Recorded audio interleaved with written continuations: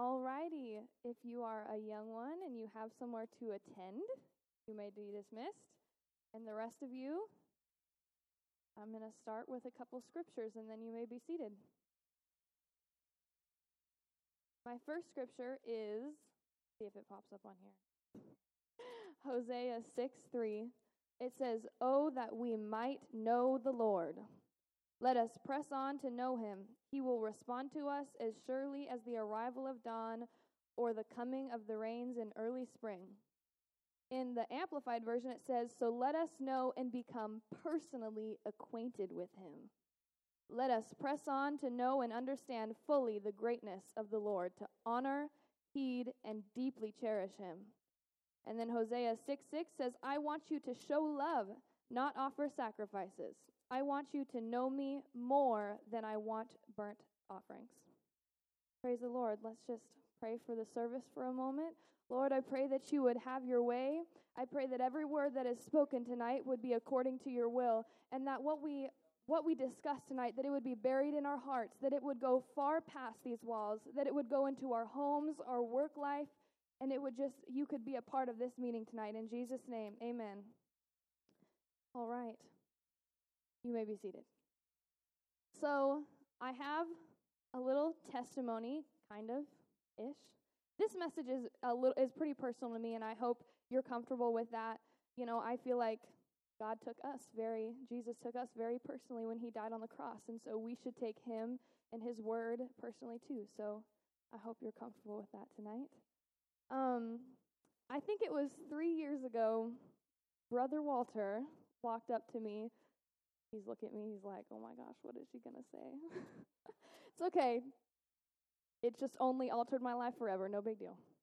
Just kidding. Brother Walter walked up to me and he asked me this question. He asked me, "How often do you pray?" That's a loaded question, okay? And I just want to paint you a picture. He probably didn't know this. He was in no way trying to like encourage me and share this awesome word with me about, I don't remember that part, but it's okay. He was trying to encourage me, and at the time, I was really struggling. I was struggling with addiction. I was in a bad relationship. My mental health was extremely poor, and my relationship with God was based solely on the days I was at church, which I would miss often. And I had always had a vision of who I wanted to be. It just seemed like I couldn't make that person be who I was in the present. And so when he asked me this question, I'm like, I have to say something that doesn't make me look bad, okay? And so after pondering and panicking for a moment, I told him, "Not enough." And that's my title for tonight. I had been on fire for God, but I had allowed, things to take residence in my mind. I had doubt and fear and anger in my mind. And, as a saint, I still struggle with my mental health, just like I know many of us do. That's part of being human. But, as a side note, if I like to imagine our mental health is like a house, okay? And I've talked to people about this before. When the devil is coming against you with anger and resentment and anxiety and fear and depression, you have to resist it. Like, imagine someone's trying to come into your home, you resist them with everything. That's what the Bible calls us to do. He says to resist the devil. And I'm just telling you now, if you're in a place where you are resisting and you are fighting and you're getting tired, keep fighting. Because I have been in a place where I stopped fighting and I let those things become a part of my mind. And I'm going to tell you, you're going to wake up one day and you're going to be like, "I want this out." And it's going to be so much harder than if you had just kept pushing, if you had just kept on fighting. But no matter where you're at, God can have his way. Amen. I know, because he did it for me. I always wanted to get to a place where I prayed enough, whatever that is. I often, would think about these people. I'm like, obviously, people like Uncle Stacey pray 3 hours every single night. That's how they're so anointed, obviously. I thought that so often, and it was like a whip to my back. And I think often we think these things, especially if we're in a time of waiting, we think, well, if I had just prayed harder, if I had prayed more, if I had read my Bible more, if I had fasted longer, and first off, when you think things like that, you're putting God's ability to move in your life in your own hands. And I know I've said this before, but I just think it's so important to remember, especially for people when they have that mentality, just like whipped to the back, I should have done better, I should have tried harder. God doesn't want that. In Joel 2:13, it says, don't tear your clothing in grief, but tear your hearts instead. Return to the Lord your God, for he is merciful and compassionate. He is slow to angry and filled with unfailing love. He is eager to relent and not punish. What this scripture is saying is, hey, you may have made mistakes, but don't focus on that. Don't take the whip to the back. Don't only be thinking about what you should have done. Tear your hearts. Be convicted. Say, I'm choosing right now to be better. I'm choosing right now to make the right decision from here on out. He wants us to change. He doesn't want us to hate ourselves.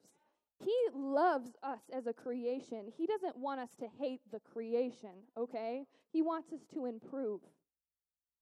You can't pray hard enough and force God to show up.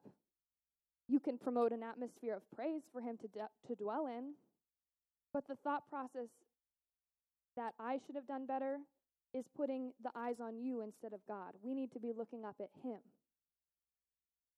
And I think back to that conversation I had with Brother Walter often, and I've been thinking about it in the last couple of weeks. So when I was asked to speak, I was like, I think I know what I'm going to talk about. And I was pondering to myself, I was thinking, if I was asked that question again right now, what would I say? If someone walked up to me and said, how much do you pray? That's a hard question to answer, because I feel like often everybody has room for improvement. At every stage, it doesn't matter how much you're praying, how much you're reading your Bible, we always should be striving to be better. And I was thinking about that, and a spirit just came over me, and you know what? I think I know the answer. And it's not enough. Not because the amount that I'm praying is wrong, but because it's never enough. I could never have enough of Jesus. I could never have enough of that communion, of that Holy Ghost. And in fact, the more I pray, it seems like the more I desire him. I just can't explain it. The more you pray, the more you just decide that you're going to take a stand, that you're going to read your Bible, the more you really do, you truly desire it, because the part of you that isn't fleshly is like, I need that. Or the part that is fleshly is like, I need that. And I just want to encourage someone tonight, if you are having a hard time or struggling in your prayer life or your reading life, just bow your head and try. Because one day it's going to click. One day you're just going to get it. You're going to understand, and the Holy Ghost is going to fall upon you. And not only that, I remember when I first started feeling the Holy Ghost move in my home, and you're like, holy cow, I can have this experience in my private life. I can have this experience in my home every day, 2 times a day if I wanted it, 3 times a day like Daniel did. Hallelujah.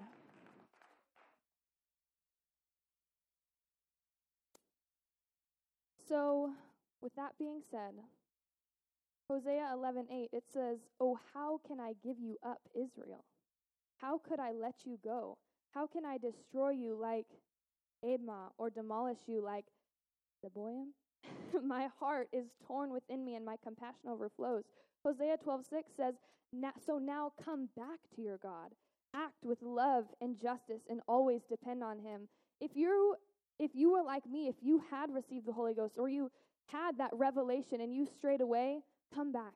Because in this setting of Scripture, right here, God, his heart is breaking over Israel and Judah after years of them being turned from him, years of them worshiping idols. He tried punishing him, and it didn't work. And he's crying out to them, and he's saying, my heart is breaking. because I wish for you to come and commune with me. I wish that you would meet me here. After years of betrayal, he still wants you back. He still desires you. He still has compassion for you. And to him, what we have to offer, it's not enough either. He just keeps wanting it. He just keeps wanting more of our attention. 1 Thessalonians 17 and 18 says, pray without ceasing. Be thankful in all circumstances, for this is God's will for you who belong to Jesus. He wants you to be invested in your prayer life because he wants you to know him. I was dwelling, sometimes at work I'll put my headphones in when I'm like doing stuff where people aren't around. I'll be listening to music. Godly music. And I was kind of thinking on this message when I was asked to speak about it, and I have this patient come up to me. He has dementia, and I work at a locked facility, and he was an alcoholic his whole lifetime, and he's trying to convince me to break him out of the facility. He's trying to convince me to let him out as if I'm one on the inside. He's like, come on, I gotta get out of here. And it was so funny. He goes, listen, I don't need a full cup, just a big one.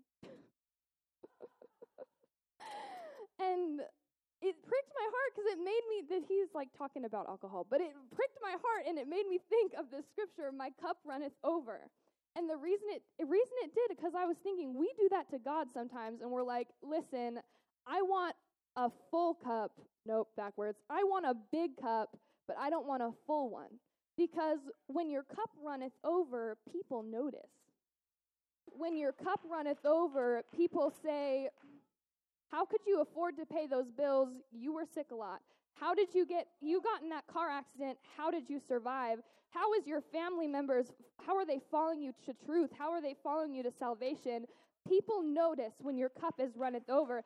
That's why God desires that for us, because he wants the people around you to know that you have something that they don't have.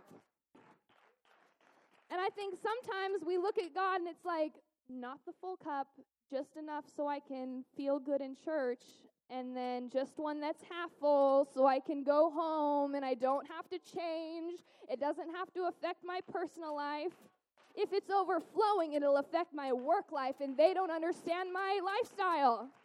If it's overflowing, it'll affect my family. They might not like me anymore. It might affect my friends or my spouse, and I'm just too comfortable. Listen, I spent too long in my life. I received the Holy Ghost when I was 12 years old. I knew that the Holy Ghost had power. When I was 10 years old, I was at that camp. Uncle Stacey remembers this, Anna and Misty, when a man that had been blind for 10 years received his sight. I was there. I don't remember anything about that camp except that moment. And, I remember when my grandma was so sick, but she was restored to enough health to come to that altar and receive the Holy Ghost so that she could make it to heaven. I knew that God had power, okay?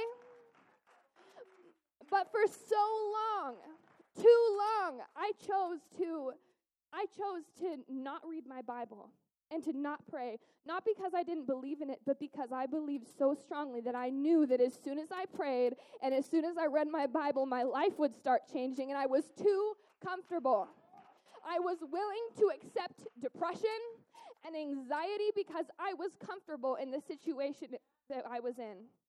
I just got to tell someone, grabbing a hold of Jesus will be the best decision you ever made. Having blessings upon blessings, doors opening that you thought would never open, your family members coming to salvation. And I was just thinking about that word, not enough. And I was thinking, you know what? Blessing us was not even enough for God. Spending communion with us, manifesting himself in flesh, robing himself in flesh so that he could come down and die on a cross and spend eternity with us. I mean, that wasn't even enough for him. He went above. He went beyond. We were going to spend eternity with him, and he still was like, you know what? This life that is but a vapor, I'm going to give you the Holy Ghost so that you can meet with me every single day. You don't have to wait until heaven anymore. You don't have to wait because the veil is torn. You can interact with me every single day. You can experience the Holy Ghost. You can experience some miracles. Hallelujah. So let's utilize that tool today. Let's utilize the Holy Ghost and let it guide us. Amen.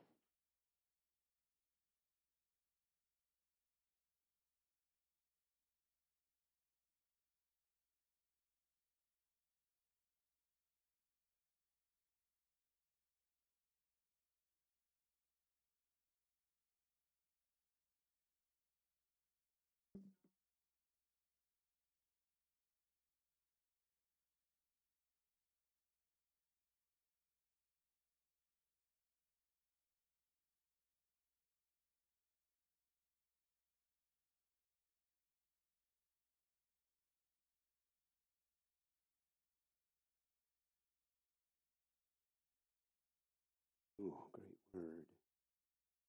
Jesus. I'm going to look at Jonah chapter 1, verse 1 and 2, as well as, there it is, the third chapter, 1 and 2. Now the word of the Lord came unto Jonah, the son of Amittai, saying, Rise, go to Nineveh, that great city, and cry against it, for their wickedness has come up before me. Chapter 3, verse 1. The word of the Lord came unto Jonah the second time, saying, Rise, go to Nineveh, that great city, preach unto it the preaching that I bid thee. Apparently God didn't change his mind. He said, Go, boy. You know, I don't believe there is a more extreme Bible book or Bible character in the Bible. If you go to look at this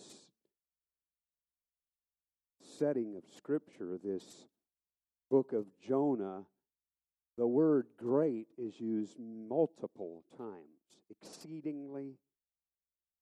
I mean, Jonah was really mad. The wind was really bad. The whale gobbled him up. I mean, everything about the book of Jonah is extreme. It's mind-boggling to me. If there's a book in the Bible that's hard to believe, it's Jonah. I mean, come on now. He was swallowed by a whale, and he lived inside. Somehow, I don't know. Maybe he didn't live. Maybe God raised him up before he puked him out. I don't know. But I know that he was in there, and seemingly, for sure, possibly, I guess I should say, there was probably no air in there. Bible said he had guts or fish. Well, Brother Perdue said he had fish guts in his pocket. But the Bible said he had seaweed wrapped around his head. He was a mess. But it blows my mind because it's such a picture of the pastor. God knows what extremes to bring a man of God to get him where he wants him. Now, I don't know what the Herrings went through to get to Palmer. I know Sister Herring said, I'll never go to Palmer. 30 years later, she's still here. But I know that they've gone through a lot of extremes since they've been here. Much extremes. Praise God. And I want to submit to you something tonight that just, even though we see Jonah and the entire book, nothing really paints out too pretty for the life of Jonah. He doesn't seem like he's got a lot said about him that's good, and I think he wrote his own book, probably. Sound about right, Brother Wes? But he didn't say much good about himself. He said a lot of negative things. And one would be led to believe that this backslidden preacher, there wasn't really much good about him. But I think if we look a little deeper and can go a little deeper, we'll realize today that Jonah was a man of extreme faith. You don't see it at surface value, but we can understand that when the rubber met the road and he finally said, okay, God, stuff began to change in a very radical fashion. Just like the extremeness of him not wanting to, and the wind and the fish and all the tempest, and the men saying, hey, we'll just chuck him over. And the whale was there to gobble him up. I mean, it doesn't say, though, that the man didn't have faith.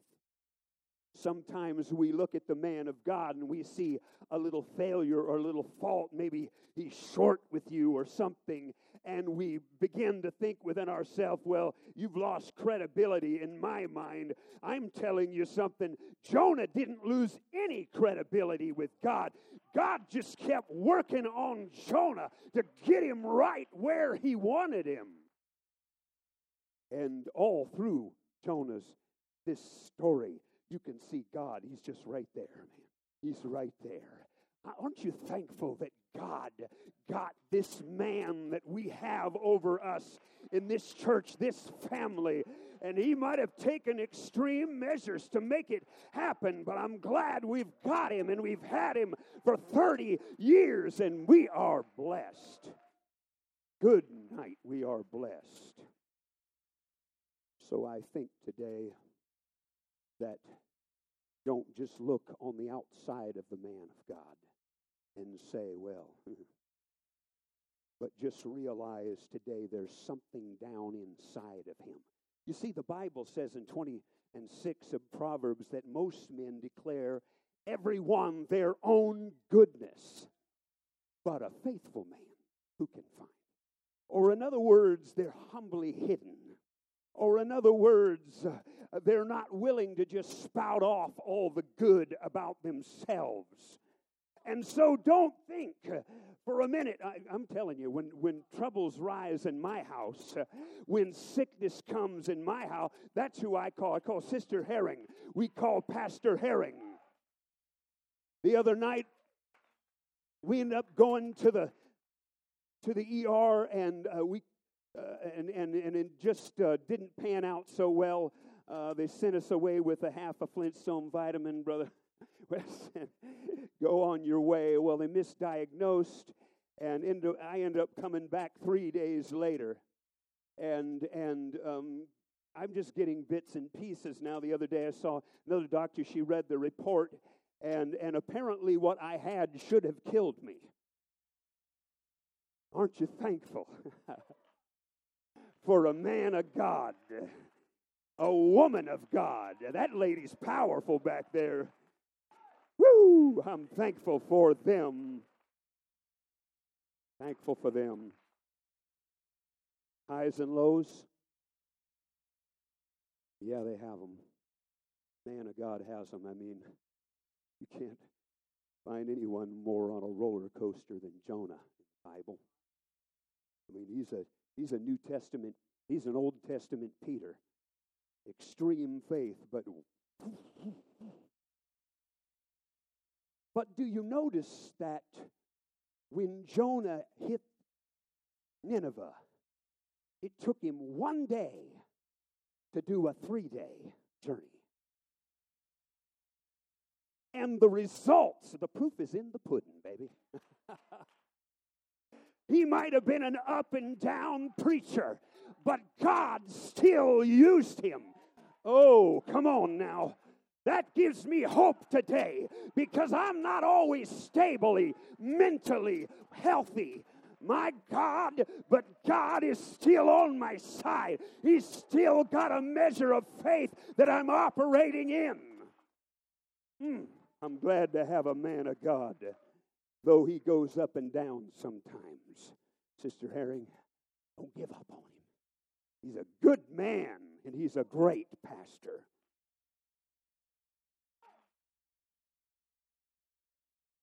Now, Jonah had some extreme results.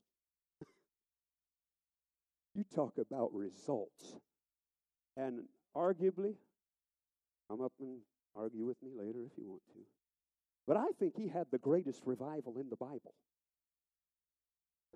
120,000 people in a day, and they all said, we're falling on our faces. They're crying out. They're wailing before Jonah's God when he comes into town. You can't tell me it was just somebody said, oh, he was puked up by a fish, so you can't tell me that. He had God on him. I said he had something on him that when they saw him, they felt his anointing. They felt the authority that was emanating through him. He's a man of God, and they fell on their faces before him, crying, wailing, weeping before God. 120,000. That is results, baby. That's results. That's extreme results. He had resurrection power. How can I say, why would I say that? Because Jesus said it. Where's that scripture? Luke, whatever it is, gave to you. You got a scripture in Luke? No scripture in Luke? Okay, I'll read it right here then. Got it on my notes. Luke 11:29 said, this is an evil generation. They seek after a sign. There shall no sign be given it, but the sign of the prophet Jonas. For as Jonas was a sign unto the Ninevites, so shall the Son of Man be to this generation. And he goes on to talk about the queen of the south. And then in verse 32, he says, the men of Nineveh shall rise up in the judgment with this generation and shall condemn it. Do you hear what he's saying right there? He's saying that Jonah's preaching lasted. I'm thankful to see all of us in here. We are risen from the dead, brother and sister. We've got new life in us. And Jonah, his preaching was lasting because they will stand up in the judgment to condemn that generation. Praise God. Resurrection power. Because why? Because Jesus was the fulfillment. Jonah was the shadow, the type. And he had, remember Jesus sent his disciples out and he said, go out, heal the sick. And this is a precursor to what the real deal when they got the Holy Ghost. Well, this is a precursor. Jonah was walking in resurrection power. That's what made the Ninevites repent. It was the authority behind the man. Oh, aren't you glad you have a preacher that has authority? I'm telling you, raise the dead. Oh, hallelujah. You're not going to convince Sister Amber Aldridge that God doesn't have resurrection power over her pastor and even, yes, through our lives. We've got it because Jesus died. Jonah died. He went down to the belly of hell. Yes, he did. It's a type. And we have been given, and our pastor has been given that same thing. Praise the Lord. What happened to my notes? Praise God. Well, hallelujah. Coming to a crescendo here. God is good to us. My. Aren't you glad to have a pastor that is dedicated? We have 30 years. I mean, you don't hear of that very much. You don't hear about it in, religious ranks anywhere. As a matter of fact, less in religious ranks. Because It's just they move them here and there. Don't know. But 30 years is a long time. And they're here for us. They're here for us. Sister Herring, thank you.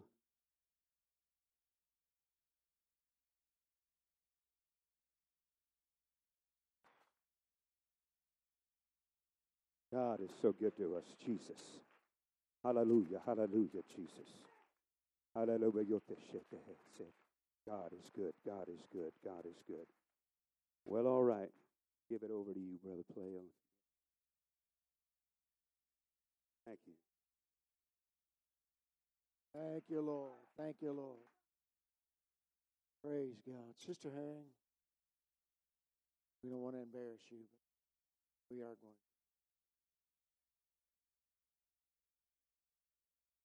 Not in a way of embarrassing, but all the ladies, if you would stand for just a moment. Will all you ladies come up here with Sister Herring? Up to the front up here, please.